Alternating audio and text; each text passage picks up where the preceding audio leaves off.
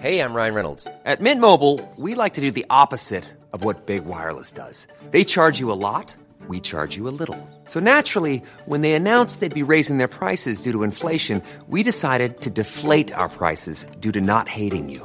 That's right. We're cutting the price of Mint Unlimited from $30 a month to just $15 a month. Give it a try at mintmobile.com/switch. $45 up front for 3 months plus taxes and fees. Promo rate for new customers for limited time. Unlimited more than 40 gigabytes per month. Slows full terms at mintmobile.com.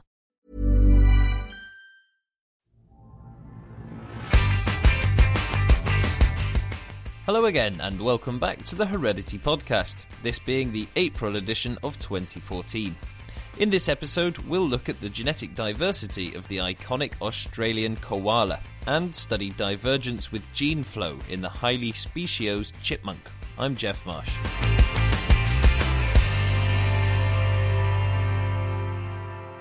A common theme on the Heredity podcast is that of speciation, how new species come about. Classical models usually involve diverging lineages requiring an absence of gene flow to go on to become new species. If diverging lineages do start swapping genes again, their differences are lost and they meld back into one. But there's been increasing evidence over the last 2 decades that an important driver of biological diversity is something called divergence with gene flow.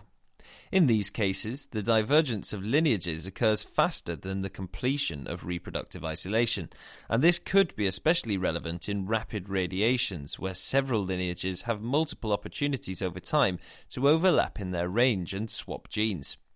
Jack Sullivan from the University of Idaho and his team were especially interested in one such radiation, the surprisingly speciosed chipmunk.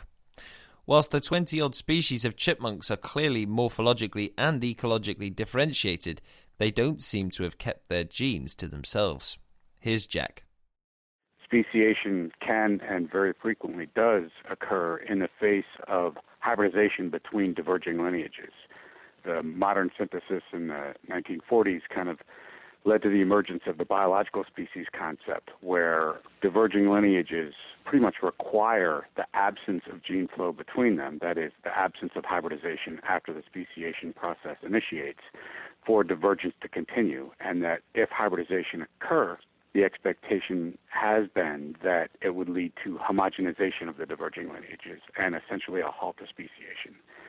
Over the course of the last 20 years, increasing evidence has been discovered that suggests that it's very frequent that hybridization between diverging lineages continues for much longer after the initial divergence phase than kind of the classical allopatric models of speciation hypothesized. Tell me about that. What sort of species are we talking about, and how extensive is the evidence? When plants hybridize, it's very common that intermediate morphologies are found, and so plant hybridization has been a subject of study for decades. The study of hybrid zones in animals has usually focused on the lack of hybrid fitness and introgression of genes from one species to another across just a very, very narrow hybrid zone. And so as more and more people began applying genetic data to animal species, we've discovered that hybridization often occurs in the absence of intermediate hybrids. And that's what's going on in the chipmunks that we've been studied. I hadn't actually realized that chipmunks encompassed several species. Right. Chipmunks actually represent a very recent radiation on the order of 23 to 25 species. 2 of those species are very widespread. There's one across much of Eurasia, the Siberian chipmunk, and one across most of eastern North America, the eastern chipmunk. And in western North America, there's a radiation that contains 23 or so species, many of which are very narrowly distributed and are kind of habitat specialists, and a few of which are broadly distributed and are kind of ecological generalists. Okay, so especially then you just mentioned in Western North America, there are tens of species which coexist. Are they partitioned in any way? So they actually are partitioned. They're classic examples of niche partitioning. And if one were to trap in the eastern Sierras across an elevational transect, one would get 4 different chipmunks associated with 4 different kind of habitat types. This has been well known since the 70s, And lots of really excellent removal trapping studies at those kind of ecotone boundaries have been done that shows that if you remove, say, lodgepole chipmunks from the bottom end of their distribution, yellow pine chipmunks, the species that occurs below them, will actually move up. So it's a great example of competitive exclusion and niche partitioning. But there is evidence, right, that they do mate with each other? Certainly. I guess the term that's often used is contiguous allopatry, which means that even though they niche partition, they come into contact at the edges of these kind of ecosystem boundaries or these habitat boundaries. But how do you then distinguish that from this phenomenon that you're studying, which is divergence with gene flow? Well, it turns out that we need to look at genetic data. So the taxonomic character that's typically been used to delineate chipmunk species is their genital morphology. And their genital morphologies don't show any intermediates at these contact zones where two species come together. But if we look at mitochondrial DNA sequences or some other genetic data, we'll actually see that in spite of the fact that there's ecological and morphological differences, some genes are actually crossing the species boundaries. And, of course, the only way that can happen is through hybridization. Okay, so somehow their genes are getting mixed up, but that's not having an effect on these phenotypic characteristics that you use to distinguish between the species. That's right, and that's one of the really cool and interesting things about these emerging models of speciation called divergence with gene flow. The idea is that portions of the genome may be able to cross species boundaries, and other portions of the genome may not be able to cross species boundaries. And presumably, under some early formalizations of this model of speciation, those portions of the genome that can't cross species boundaries are ones that mediate hybrid fitness and things like that. First of all, tell me what you were doing here. You've written a review which is kind of summarizing a couple of decades of research into this animal system. So I started studying chipmunks not because I was interested in speciation, but because I was interested in the manner in which genetic variation is structured across geography.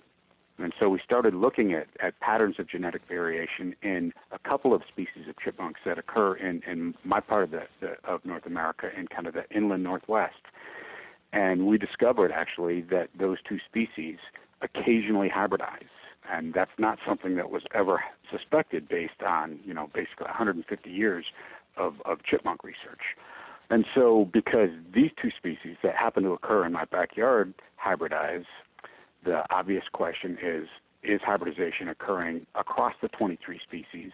And if it is, how much of an effect does it have? And if it isn't, why is the situation that I've discovered different than the situation for the other 23 species?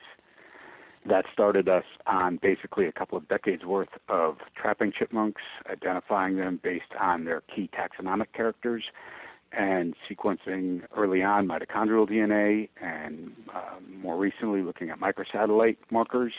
And we currently have our first kind of genome scale scans for some hybridizing chipmunks. And so at the genetic level then, what does divergence with gene flow look like? So we can look at things like microsatellites and estimate gene flow between species. Very often it's very low. Occasionally it's higher than we would expect based on kind of classical models of speciation. We can also look now at kind of genome scale data where we can look at thousands and thousands of genes and do some simulation-based analyses to assess which of those genes are crossing species boundaries versus which of those are not.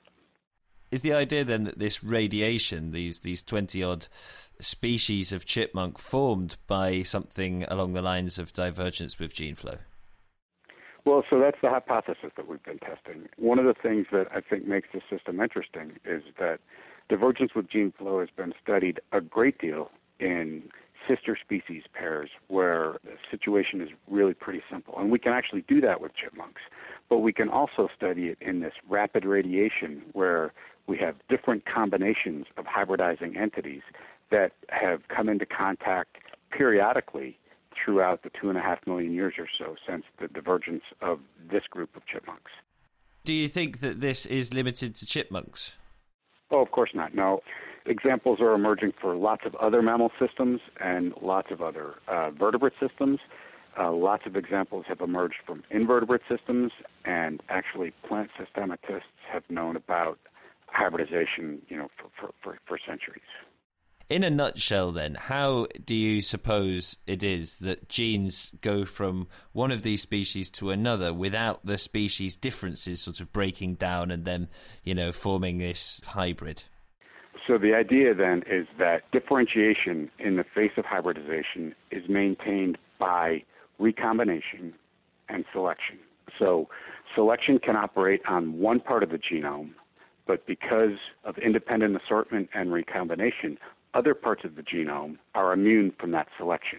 And so it's the other parts of the genome that are allowed to backcross and transgress across species boundaries, whereas the genes that are mediating lower fitness in hybrids don't cross the species boundaries.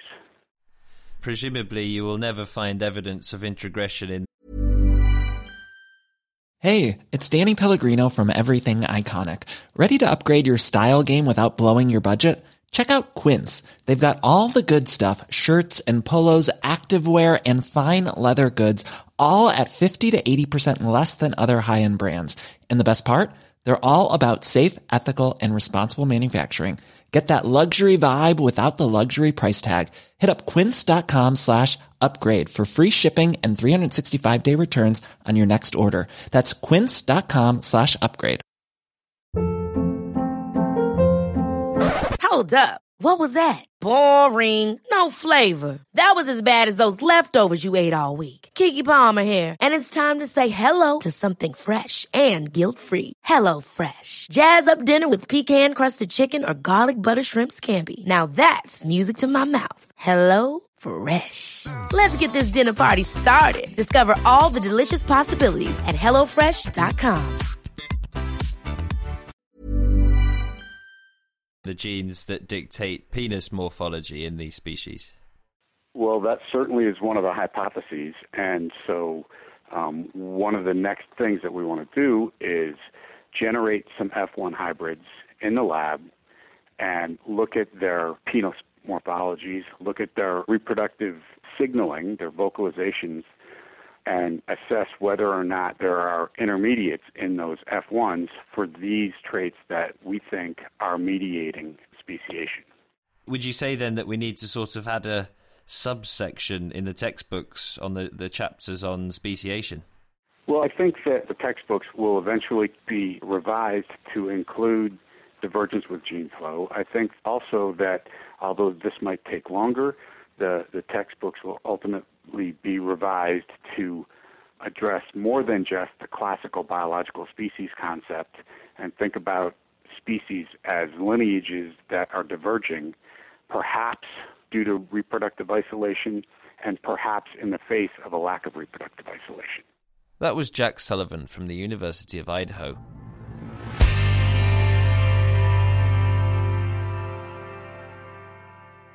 The koala bear is an icon of Australia's unique fauna.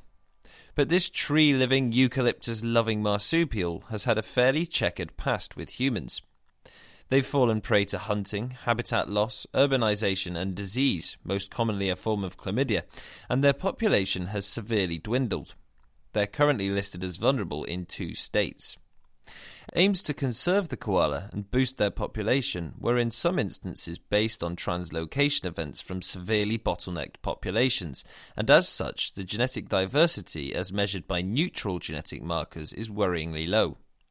Damien Higgins from the University of Sydney and his team set out to measure the levels of genetic diversity in adaptive parts of the genome, specifically in MHC2 genes. These have an important functional role in immunity and adaptation to new environments, and as such will hopefully tell us more about the level of threat posed to this species. The koala's marsupial, of course. It exists all down the east coast of Australia. It lives on eucalypts primarily, and a few other species as well. So give me a sort of potted history of our interaction with this species. They were actually hunted quite heavily back around the end of the 1800s and early 1900s, and there was a lot of changes around that time as well in a lot of their habitat. There was a lot of land clearing, there was quite a lot of disease occurring, which may have been due to the introduction of chlamydia to the populations at the time. And so the populations went through a lot of decline. Down in Victoria, they've got quite an interesting situation where most of their populations have now been built up to reasonable numbers because of a very large translocation program that they ran for a number of years. And the animals that were used for that program originated from some very bottlenecked populations of koalas that were introduced to some islands down there and then translocated back across the state. In the north, the impacts on koalas are coming very much from development and loss of habitat.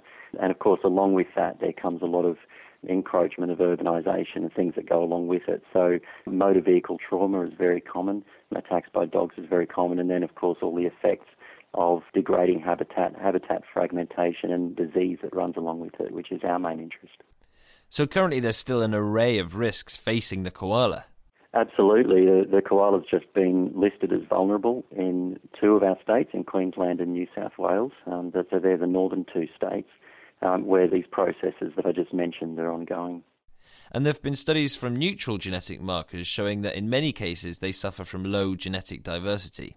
Yeah, that's right. And this work that we did, and this is the doctoral work of one of our group, Quinton Lau, showed that at MHC markers we've got some fairly similar general patterns to what we've seen in neutral markers as well. So both functional genes and the neutral genes have been affected by this. And I guess it really highlights the impact of past management and past conflicts, I suppose, between humans and koalas has had on their genetic makeup. For anyone who hasn't heard of the MHC genes, what are they thought to control? Basically, they code for proteins that will bind to different antigens which cause disease, and they present those to the adaptive immune system. So they're really a gateway between being able to recognise a lot of the agents that cause infectious disease in animals. Yeah, and you've already mentioned that there are a number of diseases which really do pose a significant threat to this animal. Yeah, the most common of those is chlamydial disease. It's actually quite similar in terms of the disease that it causes to chlamydia in humans. It's a different species of chlamydia, and it causes significant mortality in a lot of populations as well. And so the aim of your study then was to see whether the patterns of genetic diversity in these MHC genes matched up with those studies from the neutral markers. That's right, yes. We wanted to see whether the past management of koalas had an impact on these genes, which it certainly appears that it has. And we wanted to get an idea of how much diversity was actually there and where that diversity is. One of the interesting findings that we've had is that within the northern populations, there are quite a lot of variants that are specific to certain populations. So we have population-unique variants among the ones that we've studied. And I think this just highlights the importance of conserving some of those local populations, because the populations are becoming quite small and fragmented, and local extinctions are becoming reasonably common. So tell us about the distribution of the variants you found across the different populations and what that means for the koala. The southern populations have been through a series of bottlenecks, and the populations that have been translocated from and spread right across Victoria have been founded on, it's commonly said, as few as 3 or 4 animals. So it's not surprising that there's limited diversity across the state of Victoria from that regard. So the importance of the finding in the Victorian koalas is that we have a very limited number of variants down there, but each of those variants is actually quite different from the other, which presumably gives those animals a reasonable scope in terms of responding to agents of disease. In the north, we had a much greater array of variants. We generally assume is going to give those animals an increased ability to respond to infectious agents, but probably the most important aspect of this is that the animals in the north are likely to be able to adapt more readily to new pathogens as they come across them. So one of the concerns that we have in the southern populations is perhaps that if they become exposed to a new agent of disease to which they haven't seen before, then they may have limited ability to actually adapt to that. So the limited diversity can be an advantage at times when you're responding simply to one really dominant pathogen, but what it doesn't give you is the ability to adapt to new pathogens as they arise. And is there any evidence that this lower genetic diversity in the south is causing more disease? The difficulty with this question is that we have a very limited number of really comprehensive and comparable disease surveys across the country, but there's no real reports at this stage that there's an increased prevalence of disease down in the south. In fact, anecdotally, people tend to say that there's an increased level of disease in the north of the country, but whether that's a factor of the increased habitat disturbance that we have up there, whether it's a factor of the types of pathogens that are around up there, the types of vectors that are around in the north of the country where it's warmer and potentially more humid and more arthropod or tick vectors around, we really don't know. Our knowledge of disease in Australian wildlife is a young field, so we're still learning an awful lot about it. So what do you suppose will be the consequence of lower MHC diversity in these southern areas? I don't think we can really say at this point in time. I think there's more work that needs to be done in terms of just understanding the ecology of koalas and how they interact with disease. They may be a species that is able to get by on a relatively low level of diversity at these genes. They are a solitary species. Solitary species tend to have less pathogens circulating around, I suppose, because they're coming in less contact with each other. But then on the other side of things, koalas are exposed to a range of ectoparasites that are able to transmit pathogens, and also one of their major diseases is sexually transmitted, which of course all koalas need to mate. So there are certainly ways that disease agents can be transmitted between koalas in both the north and the south. So I think this is one of those questions that needs to remain open, and as we learn more about the ecology of disease in koalas, we'll be able to put that together with the information that we've got here to build a more complete picture. Finally, how do you think these results will feed into the future conservation strategies of this iconic species? I think one of the really key things that comes out of this study is the diversity that exists between small fragmented local populations and the importance of preserving a lot of those small remnant populations that exist. We have a lot of fragmented populations around the country. They're under a lot of pressure, of course, and it's apparent from this study that there's quite a lot of genetic diversity within those populations that we really need to hang on to. That was Damien Higgins from the Faculty of Veterinary Science at the University of Sydney. So that's it for this Heredity podcast. As always, we'll be back next month. I'm Jeff Marsh. Thanks for listening.